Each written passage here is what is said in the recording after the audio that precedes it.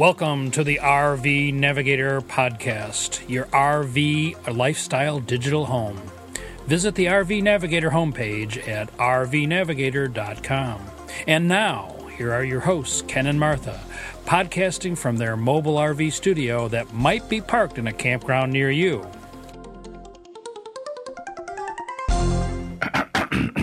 Testing, 1, 2, 3, 4. And I'm seeing how it is here on my side. How do I sound? What's changed here? Well, we're trying very hard to please our fans. Our fans. And while we are in our at-home recording studio, we have room for a slightly bigger microphone. Well, a much more sophisticated and professional microphone. Due to comments from listeners about heavy breathing on my end, I have invested in a brand new microphone, a Yeti Blue. And we are testing it for the first time. It is a 4-pound monster sitting on the mic stand. Hopefully it will create great new podcast listening experiences for all of our listeners.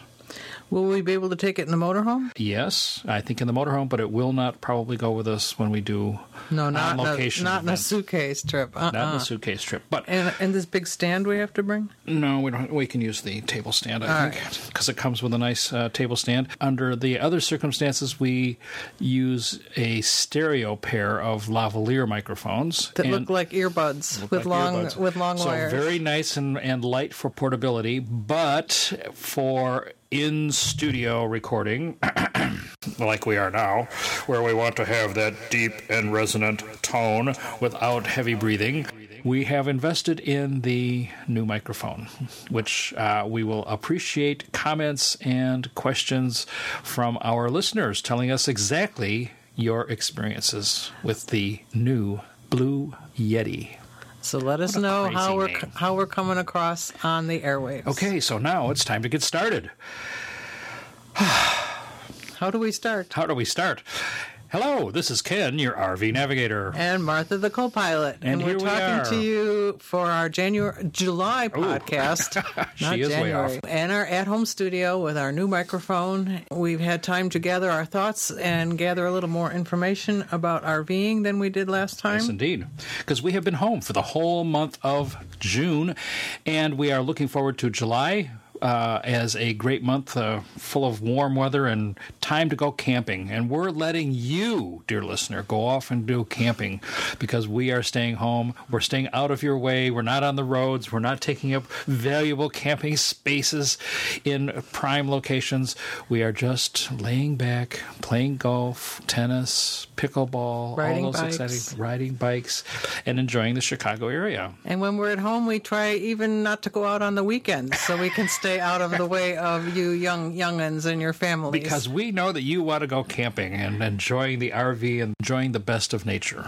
And we rather enjoy having the places to ourselves during the week or in the non-summer time. Yes. But we do want to, of course, share our camping experiences with you. And I have been reminded lately because so many people have gone to Alaska and they have been using our blog. I just got an email yesterday from a listener who has enjoyed reading our blog and found our experiences very helpful in doing their itinerary for Alaska. And so what do?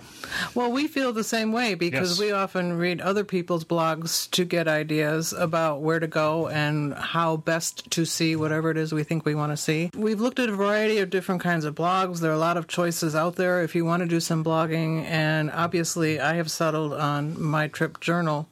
One of the things I like about My Trip Journal is the map feature, which is built into the blog program because you can mark every day where you are exactly. So especially when you're going to places that your readers have not been to themselves, they can kind of orient themselves about where your comments are and where they're taking place.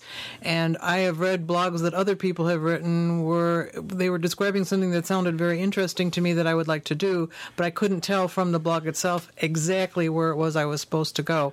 So that's one of the things I like about My Trip Journal. And I like the photo gallery because it has, you can go to the photo gallery or not. You can read the text without the photos, but you can then click on the photo gallery and page through all the photos. And you can look at them big or small depending on how interested you are in looking at them. And it also has a very quick and easy way to upload short videos where some of the things that we do are best portrayed in action rather than just from a photograph. So I like having that choice as well. And is my trip journal expensive? If you pay for it annually, I think it's $80. But if you are a cheapskate, you can do the free trial, which seems to be able to go on forever, which means that there will be ads posted on your blog. So I would suggest, if you're experimenting, to do a free one and see how you like it, and then pay the annual fee if you decide you want to do that.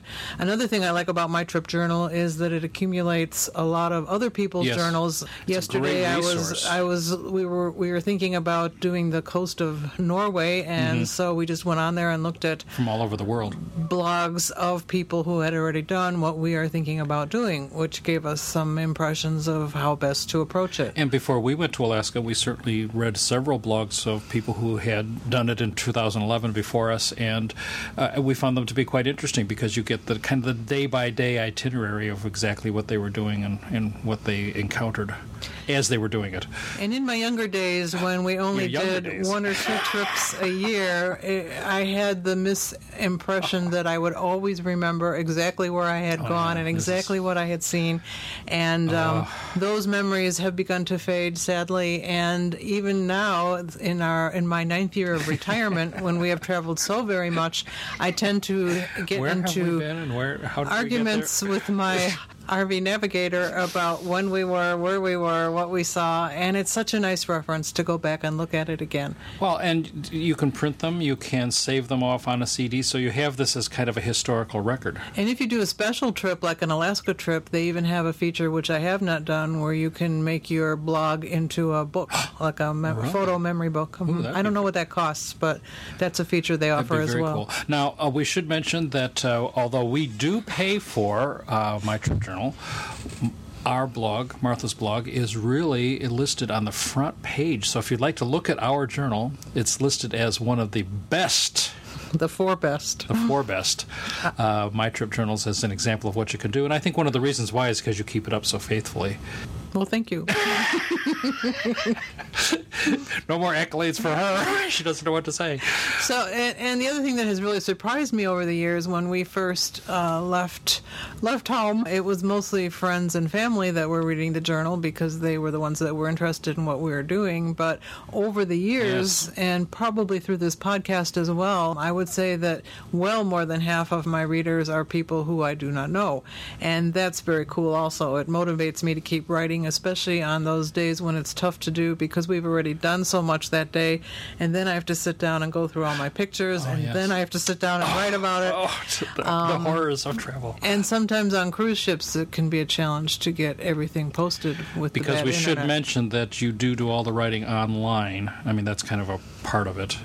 Well, no, I can write offline. How? I just write in a word processing program. When the internet is expensive, like on a cruise ship, I prepare the photos and I prepare the writing all offline. I see. And then I can just go on the website and post it just as quick as it will upload. So that's an easy way to do it. But under normal circumstances, you type right into the web text box. And so you don't need any software on your computer. No. And it can be done on any computer. You could do it on your iPad, your iPhone. And theoretically, you could work on a pen drive and take it somewhere. I'm thinking about people who are like backpacking and stuff, where they might go to an internet cafe. Really? Depending on how things are configured, you could even just have it on a pen and go somewhere to upload it. And can you use it to archive your pictures?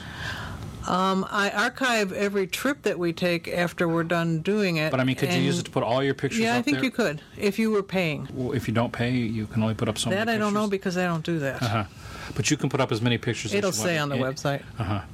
So you could use it, as kind of a safety factor to backing up of your pictures, so that in case something happens to your camera or your card or computer or something, that you would have these pictures saved away. And the other thing that I like that it forces me to do, because I try to write every day, almost every day that we're on a trip, is that I group the pictures for that location right away and label the best ones that I would want to use again. Then you get this bad experience when you get home where you have all these pictures pictures and you don't exactly remember where was this church or that museum and what was the name of it. And now you use GPS geotagging. No, I like the names. Geotagging. It tells you exactly where you took the picture. Yeah. Now, lately, just for the information of our listeners, I have been using and putting my photos on 500px. That's 500px.com. And if you look under Ken Wiseman, you'll see a collection of my photos. They are really great. Well, I don't know about that. We've been putting together kind of a best-of collection, if you'd like to take a look at some of our best photos, taken by both the co-pilot and the navigator. So this is an unsolicited testimonial from my trip journal, but yes, an unsolicited is the word. I don't have strong feelings about that, but I would encourage you to keep good records of your trips, because if you are like me, your memory will fail you. And certainly other software like WordPress is another big one, and you can have your own domain there. So there are reasons why you'd want to use other software, but I like my trip journal because for travel. Yes, for travel, because it separates the pictures from the text, and a lot of times I don't want to scroll through 800 pictures to get to the next sentence, and the My Trip Journal separates that out, plus the fact that it's very easy to use, uses no software, backs up your pictures, and they're pretty nice to work with, and they've developed it over the years. Yeah, and occasionally over the years as they've modified things, I've had some technical issues with them, and they do really have a support staff that really does respond to your questions or suggestions. I mean, they're... Because when was the first one that you put up? I started in 2006, I think. 2006. So every trip that we have done and then I went back retroactively and put one and of them they have a up nice from 2005. search engine so that you can search for trips that are specifically at an itinerary that you're looking for. And you can search generally like France, or you can search very specifically like Oslo. Or RV. So I don't know if you can search for an RV. I think so, because I think I've done that. Okay. I searched RV in Alaska because I didn't want to look at everybody's Alaska pictures. Because you get cruises then, too. Well, you get 1,000 hits, too, so if you look just under RV. And it's interesting to see over the years, because Alaska's been so popular for so long, and how things have changed in Alaska, the roads and things. And usually I just search in the best section because they are more readable journals. And how do they get to be best? The staff selects them. Staff selects them. And they're always behind in that regard. It's got to be a huge job for them to kind of go back and review what everybody is submission. And people keep My Trip Journal from other countries in other languages, too. Oh, really? Yeah. Oh, so this is all in English, the one that you read? Well, sure, that's all that I read. I never even thought about that. Yes, but you can do a search and find that all of a sudden somebody is writing in French, and it may or may not be helpful to you.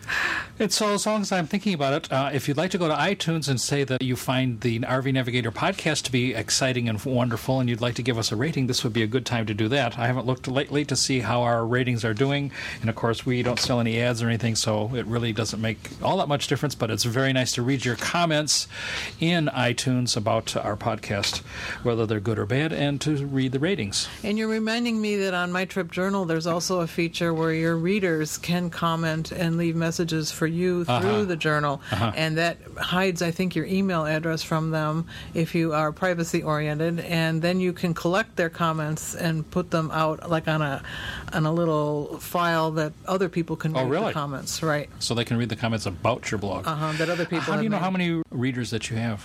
Well, depending on how you organize it, with my blog, because I do a separate blog for every trip we take, I get daily tallies of how many people looked at my blog that day, and it goes back about a month. But if I wanted to see total how many people visited, I'd have to add up those daily visits from every trip we've taken, which is more trouble than it's worth. So, mytripjournal.com, and if you'd like to read ours, it's mytripjournal.com/Wiseman. Right. Okay. If you'd like to keep in touch in other ways, maybe you'd like to send some postcards. This is so antiquated. Did you see the other postcard app I sent you? Because there's certainly more than one of these. Right, and if you can remember what it is, I'll be glad to put it on here. The one I thought I had was called Hazel Mail, but I couldn't find it. I think the one I sent you was just called Postcard. Postcard. Anyway, so if you're interested in sending postcards to people, there are a couple of new apps for your phone. Digital postcard. Well, not only digital, but that one does by the mail, but does mail too. Postel is a postcard that enables you to easily create custom postcards using your own photos and a personalized message, and then share them instantly through email, Facebook, or Twitter. You can select the layout, the theme of your card, and place it just right, and then type in your message, and you're ready to share it. So, postcard, when was the last time you sent a postcard? To very old people who don't do the internet. Well, when was that? A long time I think ago. It's been years and years and years. My aunt. Your aunt? Oh, yeah, probably we sent it to Vienna. Yeah. You're right. Postcard on the Run, another app, lets you send real postcards through the mail of a photo you took using this free app. Now, Postel is, I think, $1.99. You can also include the QR code or a URL to a video. Oh, cool. So on the... So you post the video on YouTube? I guess so. It says URL for a video. But you can send a real postcard so that if you have somebody who's halfway between internet impaired. Well, but internet impaired, but you send them a URL to a video. That wouldn't be good. Printed on the postcard that they would have to type in. Well, that would probably be to a video that would be too big to send electronically. I mean, but this card is sent through the mail. Yeah, that's a good question. So if you have other postcard apps that you might like to share with us, send them along. And the other one that you had was? It was just called Postcard. And I took a picture with my iPhone, and then it gave me a selection of frames to put around the picture. They just make it cool because it looks like a postcard. And then I emailed sending it. as an email. It's actually just an email that you sent. Right, with a picture. Another app that you might like to take a look at is called A to B Distance app. This is cool because there are many times when you want to know how far is it from here to there. So compute the distance between 2 points in miles, kilometers, or nautical miles. There's a free and a pro version, and it's iOS and Android. And that's called A to B Distance. So, how far is it between this city and that city? I mean, we have done that so many times. And if you just need this little app that just kind of just tells you, can I drive that distance that day? Or, how far is it for me to walk or is this bike campground close enough to what I want to be seeing in that area? Yeah. So I can see that as a definite app. And free. There's nothing better than free. We like free. We like free. Okay, now, something way cool. Is this the hot pot? The hot pot. It is cool. It is. I wish I had a use for it. But as a generally unenthusiastic techie, even I say this is cool. So this is I can't even hardly believe this. The power pot uses hot water to generate power, essentially acting as a mini thermoelectric generator. This means it converts heat directly into power to charge USB handheld devices. The power pot is simple. Just add water and then place over a heat source like a campfire, as noted in the picture.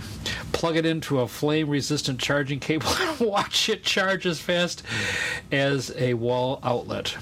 It takes a mere 10 to 60 seconds to start charging an electronic device after placing the pot on its heat source. And we're looking at the pictures here. And then you can make soup. You put in the water, and you could be making soup simultaneously. You stick this thing in the water, and you have an electric cord coming out of your pot. It just converts charging your phone. The energy from heat to electricity. And what kind of technology is it using? Thermoelectric. Mm-hmm. But this is a great idea if you don't have... Well, solar is kind of iffy many times. Of course, so are campfires, but this could be something that people who are hiking in particular... The Appalachian Trail, that's where you would use it. Well, and all sorts of people who are out in the boonies and don't have... now, you're not going to charge up your batteries in your motorhome by any means. But for your phone. But for your phone, you can charge it quite rapidly and while you're doing something else. And, of course, where will you find the link to see the actual pictures of this? How big is it? 12 ounces it holds, so it's actually very small. Mm-hmm. It fits on a single-burner stove. Like a butane stove. We don't want to forget about our campfire. You could put it on our campfire. So I have been very busy. Where did you first see about this campfire? I don't know, but because I made campfires like this to cook on in Girl Scouts, so we're talking way back. Well, this is my paraffin cardboard tin campfire. To be used in places where you are not allowed to have a campfire, probably because of fire danger, but you would really like to have a campfire. So on the website, there are complete pictures documenting every step of this, and I bought paraffin. It's hard to buy these tins. I wanted a cookie tin that was about 4 inches by that you would mail cookies a foot, and I couldn't find any of those. I think they're best available available Hobby Lobby and to during the Christmas season. Yeah, well, I didn't want anything fancy, so finally I ended up buying it on the web, and my tins came, and then I cut up some cardboard, put in some wicks out of string, and poured the paraffin in. And so now I have a 9-inch tin, which is about all I could buy, the biggest I could buy, and I think it was 10. And it's full of paraffin, ready for making into a campfire. In Girl Scouts, we use number 10 tin cans, and we cooked on them. Or you could make power. Yes. You could use it. So you could use sterno. Although the making of the fire, the portable campfire, is on this website. We haven't actually given it a try yet because it's only been 100 degrees outside and it's not very comfortable. I'll let you know whether it's good for roasting marshmallows. Ooh. That to me is my ultimate test of a campfire. Well, paraffin is so good for roasting marshmallows. Today is the day to start taking care of yourself and your back. If you've ever had a sore back or even have a good back and want to keep it that way, you need Strong Back. And, we just bought a cheap lawn chair. Well, those chairs in a bag that are easy to carry to a concert. And they are okay, but you wouldn't want to use it on a full-time basis. In the RV, we actually have, I think, unfolding chairs, which are more comfortable. Whereas these are canvas. But this new one sounds kind of good, and it has come with some good recommendations. It's the Strong Back chair, and it has an ergonomically designed backrest. The tubing of the chair is not just straight up and down as most chairs are. Uh-huh. It curves in the lumbar area to offer you support and keep you sitting erect rather than kind of slumped into that little pouch that gets created after you've been sitting on a portable chair for a while. So you might want to take a look at this as an option to buying just the cheap $12 chair at Walmart like we just bought. So she didn't really think she needed a lumbar support. But I very much need lumbar support. But for those occasions when we're just going to a concert for an hour, a cheap one is fine. So many RV enthusiasts are planning to travel more this summer, so says a survey. RV owners responding to a survey indicated that their continuing preference for longer road trips, which kind of surprises me with gas prices what they are, although they're coming down here in the Chicago area. Of course, gas is just outrageously expensive. As always. Over $4 a gallon.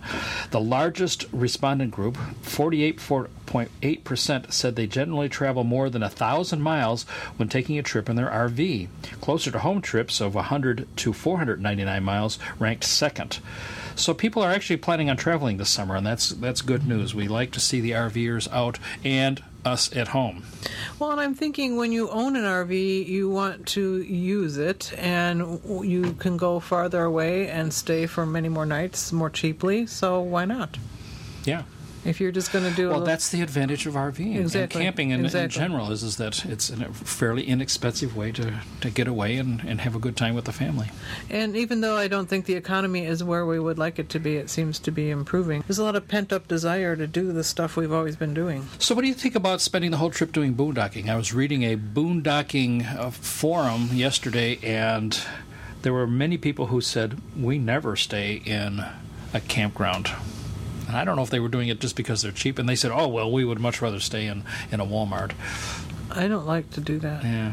Willing to do it for the right reasons. I think we've talked about this before. Yes. Sometimes you go to a fair or a festival where the only way to be there is to boondock, and then it's worth it. Sometimes you go to a very remote area that has no campgrounds, like in Alaska, where they might let you boondock, and that's worth it. But to just stay in a Walmart as my campground, I don't feel very comfortable there. But I think some of the links in this section that you're going to put on our website refer to when you are traveling and you just need an overnight place to stop and you don't want to spend a lot of money for a campground because you're only going to be there for the one night, then I certainly can see boondocking as a a reasonable choice. And this person says, as a full-time RVer, I don't have the means to pay the average of $30 a night to park my RV at a campground. Plus, setting up an RV every night and moving on the next morning is a lot of work.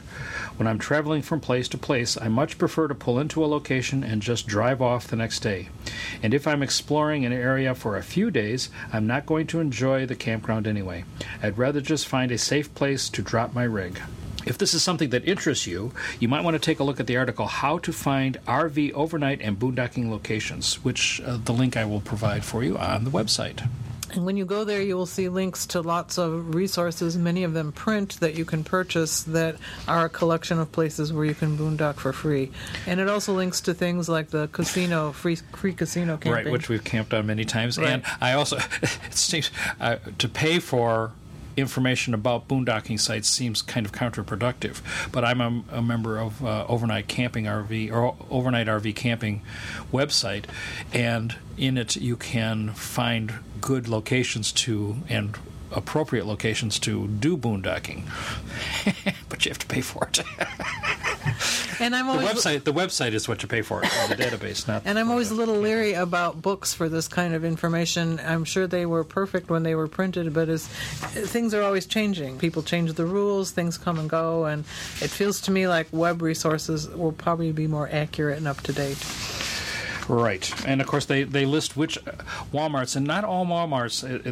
It's becoming clear that Walmart is in a period of transition. Not all Walmarts will let you camp there anymore. Depends on the community. It isn't quite as ubiquitous as it was at one time. I also have another article here from Dinghy Towing about how to lubricate your Blue Ox tow bar. I was very surprised to find that our tow bar was becoming balky.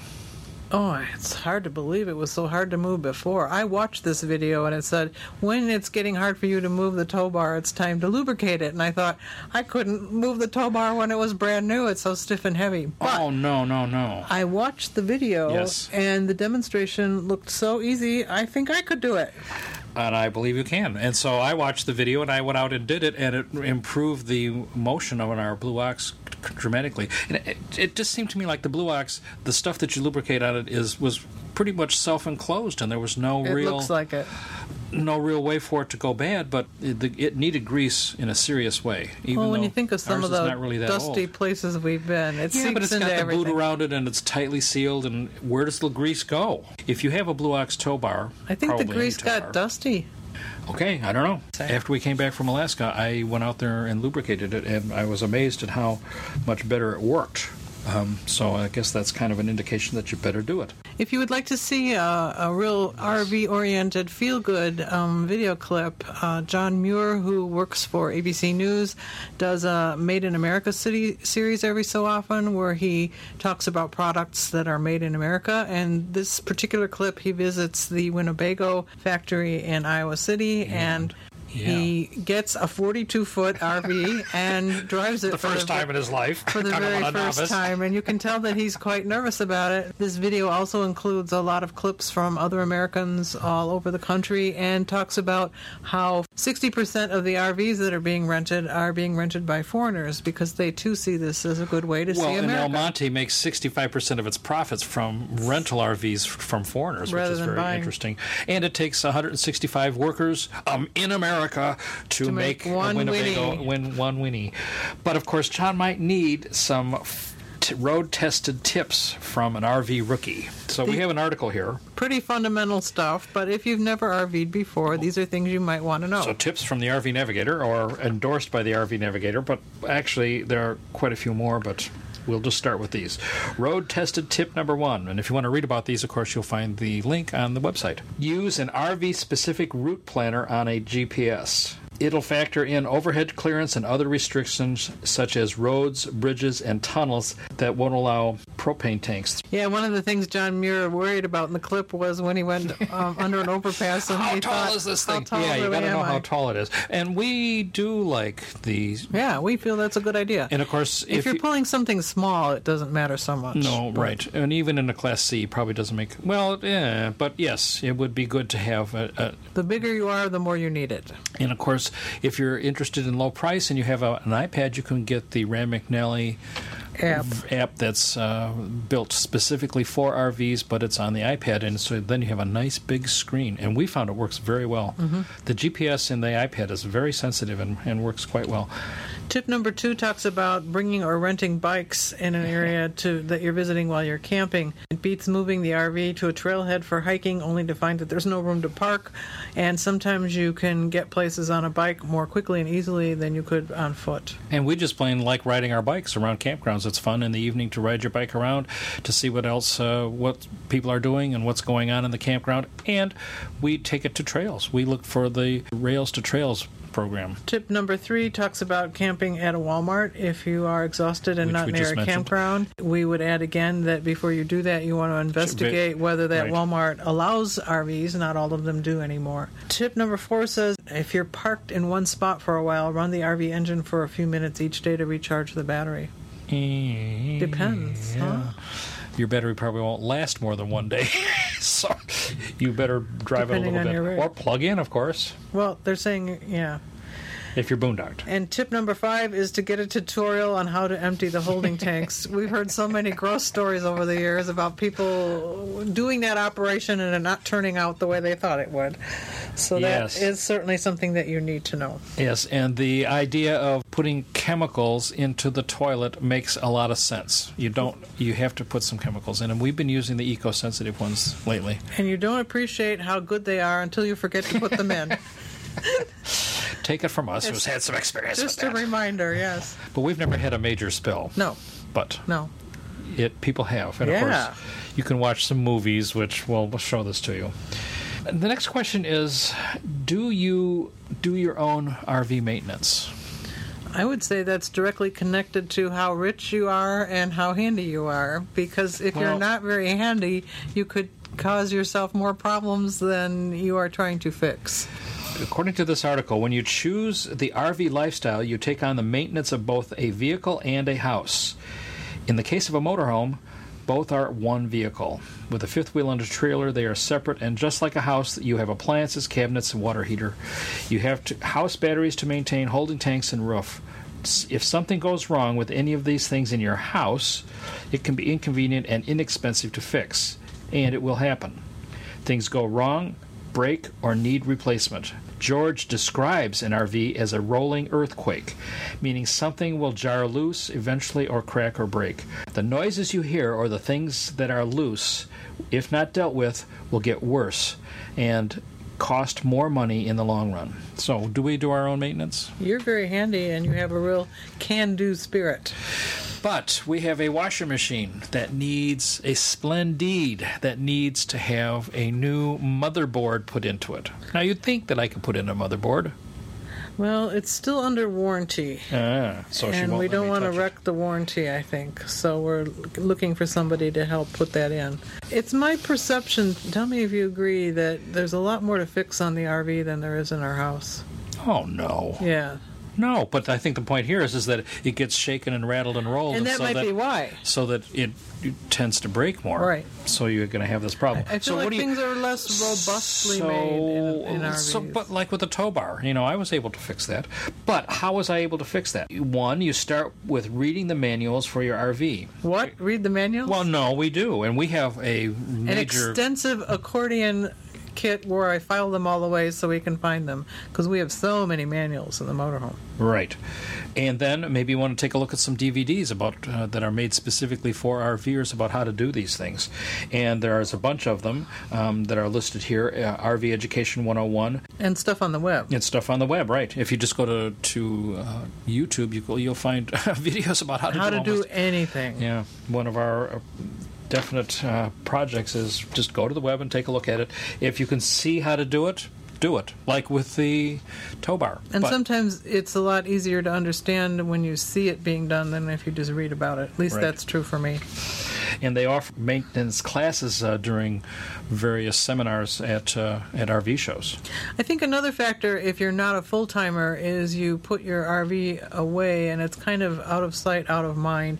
And sometimes things go wrong in it while it's being stored. And I have a tendency to just leap in and expect everything to be perfect. And sometimes that's not the case. Does she ever? Okay. Not repairing things the right way can be a safety issue. And extensive repairs could mean moving out of your house while it's fixed.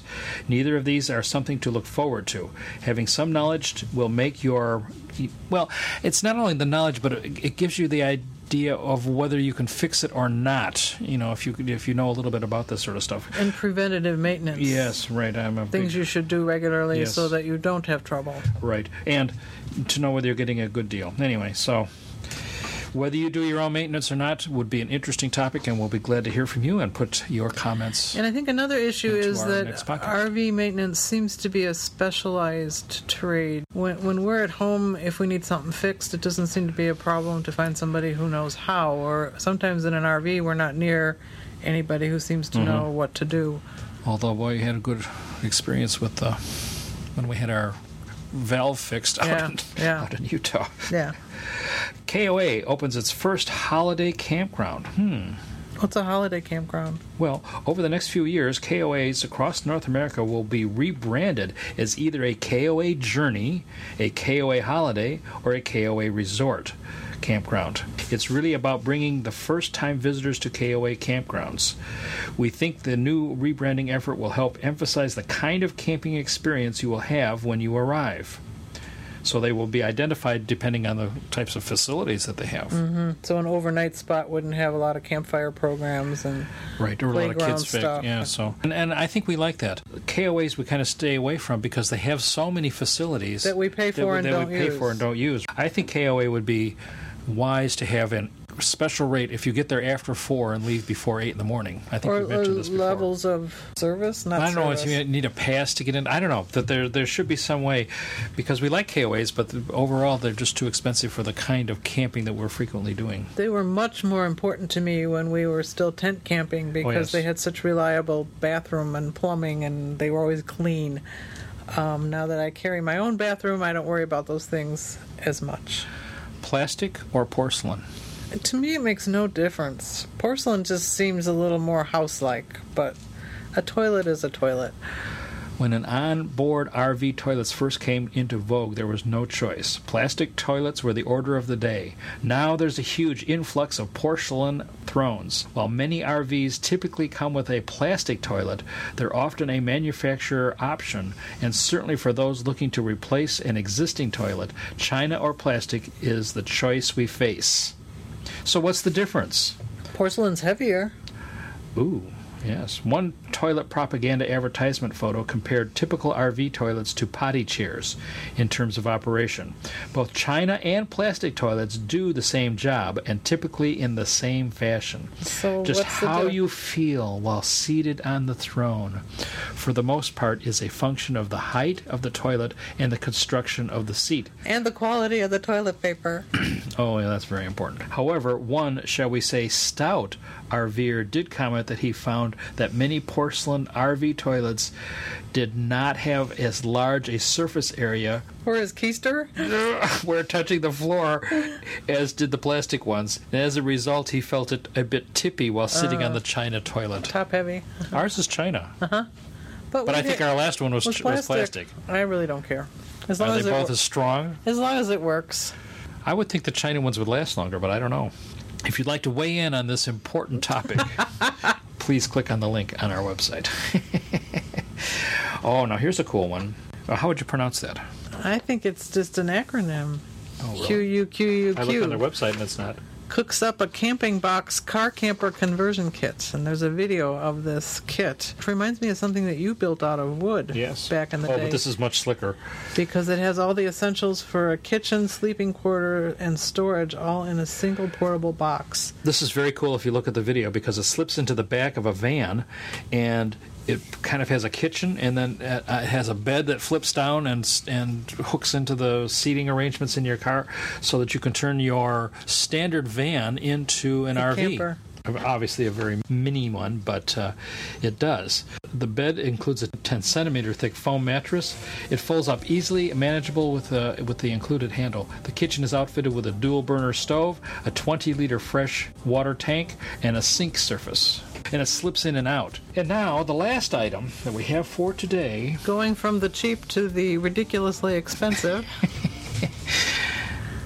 The most expensive RV is being sold for £2 million in Dubai. Where they have serious money to spend on such things. Comes complete with a colossal master bedroom and has a pop-up cocktail bar, underfloor heating, and marble lights. The state-of-the-art homes even wash themselves after a day of driving. Whoa. Of course, then my next... But I look at this thing. I've never... It actually, there's a movie and pictures, and it looks... Whoa. But I've never seen one. But where do you go camping in Dubai? Or Qatar? Where did it say? In Dubai. In the desert. You can drive it in the desert? I don't know. That's what they say. For the man who has everything. For the man who has everything and an extra £2 million, which is at least $3 million. He doesn't and know wants a very strange looking vehicle. I'm not even sure how you see out of it to be the driver. But anyway, another episode of the RV Navigator comes to an end. And are we going to see people in a campground near us in the near future? Pretty soon. At the end of the summer, we're going to take a trip. At the end of the summer, we're off to... Midwestern, well, a lot of places. A lot of places. Wisconsin. Going to golf camp. Michigan, Ohio. And then we might see you in a campground near us. But until then, you'll have to be satisfied by sending us emails. And we hope to hear from you in the not-too-distant future. Bye for now. Bye now.